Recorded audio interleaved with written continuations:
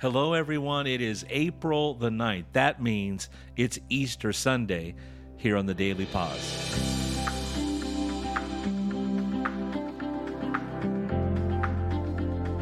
Well, we've made it. It's been 7 Sundays and 40 days since we began on February the 22nd on Ash Wednesday, and we've made it to the conclusion of this effort to take time to wait on God, to think, to ponder, and it really does require that of us. This story of who Jesus is not one perusal and we've got it down. It's not just us acquiescing to a certain belief, he died and rose again. It's coming back again and again and again to the truth of who Jesus is and to grow more each time, to understand more each time.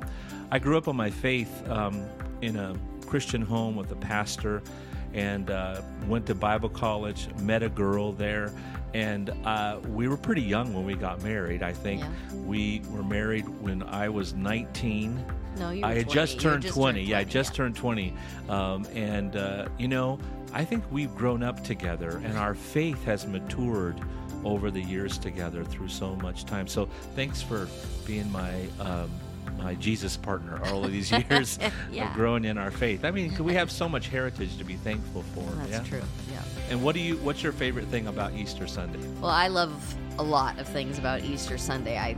It's just the day of hope, And but in thinking of Easters over the years, one of my favorite memories is going to Easter sunrise service with my dad.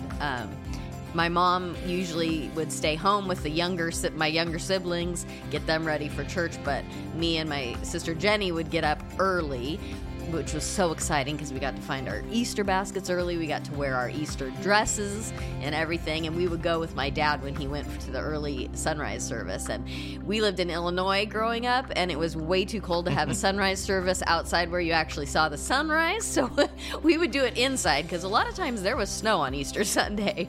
But that just continues to be one of my favorite services of the year, just going to Easter sunrise and actually seeing the sun come up and thinking about what that day must have been like for the disciples and the followers of Jesus. What an exciting day.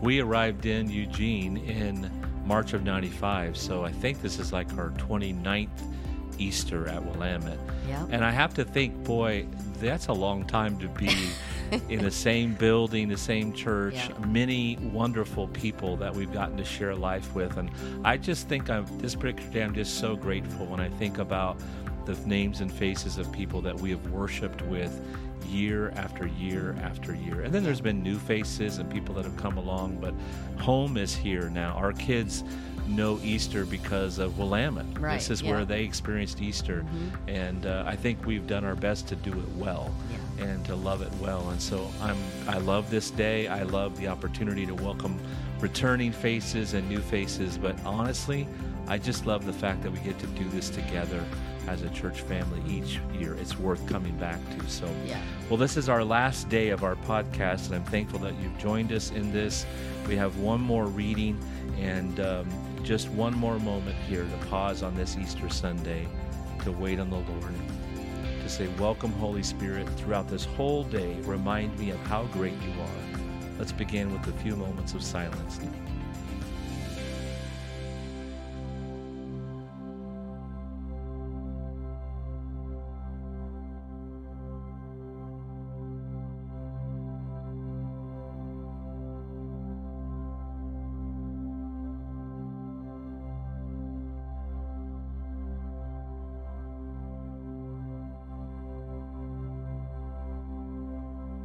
Easter Sunday. Do not be alarmed. You are looking for Jesus of Nazareth, who was crucified. He has been raised. He is not here. Look, there is the place they laid him. Mark 16:6. Christ is risen. He is risen indeed. This Easter greeting reminds us that God's action in raising Jesus is the bottom line of our faith. On the third day after his crucifixion, Mary Magdalene, Mary, mother of James, and Salmon find Jesus' tomb empty. The love that Jesus proclaims, the love he lives, the love he is not defeated by the powers of evil and death. This is breathtakingly good news. No faith could be more tragic. no belief more futile than Christianity without its risen Lord. It would be sad and foolish to base our lives on a dead hero. The strongest evidence for the resurrection is the transformed lives of Jesus' disciples. How else do we explain the sudden transformation that took place in their lives? Within days, those frightened and grieving disciples are transformed into bold and courageous witnesses willing to die for their faith. Something most extraordinary must have taken place for this to have happened. The one whom they followed is raised from the grave, and they encounter him in a way that convinces them he is now living beyond crucifixion. The resurrection means much for our lives today. Jesus is present with us as our loving friend. He is available to each one of us in our struggle with the forces of evil. We too can experience little Easters in the midst of those things that make us die each day. The betrayal of a friend, the cruelty of a colleague, or even the failure of a dream. Easter reminds us that the risen Christ is always able to bring light and life where there seems to be only darkness and death. What wonderful good news this is. We are indeed Easter people living in a Good Friday world. We can celebrate this good news. The risen Christ is in our midst. He continues to make available another kind of life to anyone and everyone. He has promised that all those who seek will find. May the words of Paul be our own prayer today. I want to know Christ and the power of his resurrection and the sharing of his sufferings by becoming like him in his death. Philippians 3:10. That always reminds me of that phrase I ran across a dozen years or so ago from Pope John Paul II, where he said, "We are the Easter people, and hallelujah is our song." That affects me so much because it's like, yeah, we're the recipients of this grace. We know the truth of what happened on that Easter Sunday, and there's nothing more to say than praise be the name of God. Hallelujah is our song. That there's something fully joyful about us participating wholeheartedly in the resurrection. I think back to our Easter sunrise services also. I love ours too. We always had to go set up the equipment all the time. I've said that every year, I think. But I think those days of hearing those songs, Christ the Lord is risen today, crowned with many crowns, the low in the grave he lay, Jesus my Savior, that sense of life overcoming death, there's something that resonates in us. We want that. I think we're designed for that, for life. I think God created us with a love for life. And I think that's why Easter is so exciting for me. It's like it affects the deepest part of me, that excitement that there is something more than what I see with my own eyes. Yeah. When you think about Easter, when you think about what Jesus has done for you, how do you appropriate that hallelujah? How do you, what is it that happens to you when you think about what Jesus did on Easter Sunday?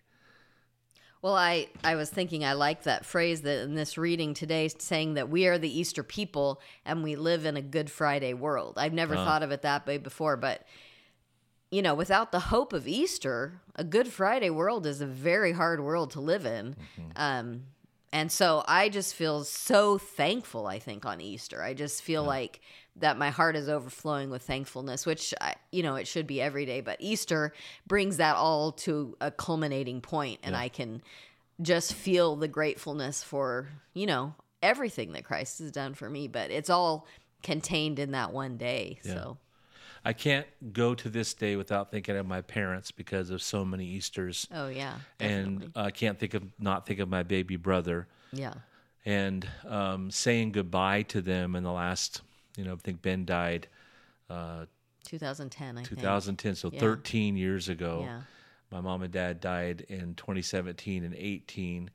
And so my brain every Easter Sunday goes back to them. It's just emblazoned in me.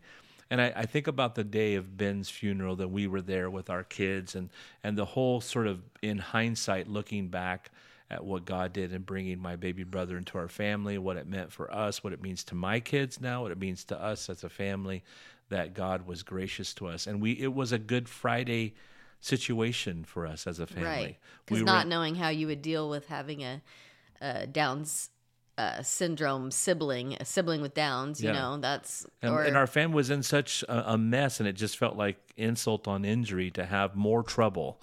But God meant it for good. And I even as I think about the day that Ben died and saying, this isn't fun, this is horrible, we don't want to say goodbye to him, this is tragic, it's awful. And then thinking, look what God did in my kids. And we got to see the reciprocity of God's wisdom in bringing Ben to us.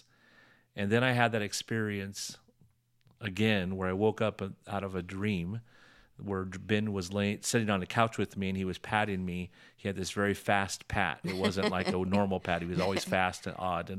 And he was smiling at me like he knew something I didn't know, like I lost a dog and he knew where it was, kind of look on his face. And I woke up out of a dead sleep just saying, he doesn't miss us. And it occurred to me as I woke up saying that out loud, which I've never done. I've talked in my sleep, I suppose, right, I guess, but not like that. No. And I realized what I was saying was, he is in eternity now. He's experiencing the glory of resurrection that I hope to receive, plan on hoping to receive what God has for me as well.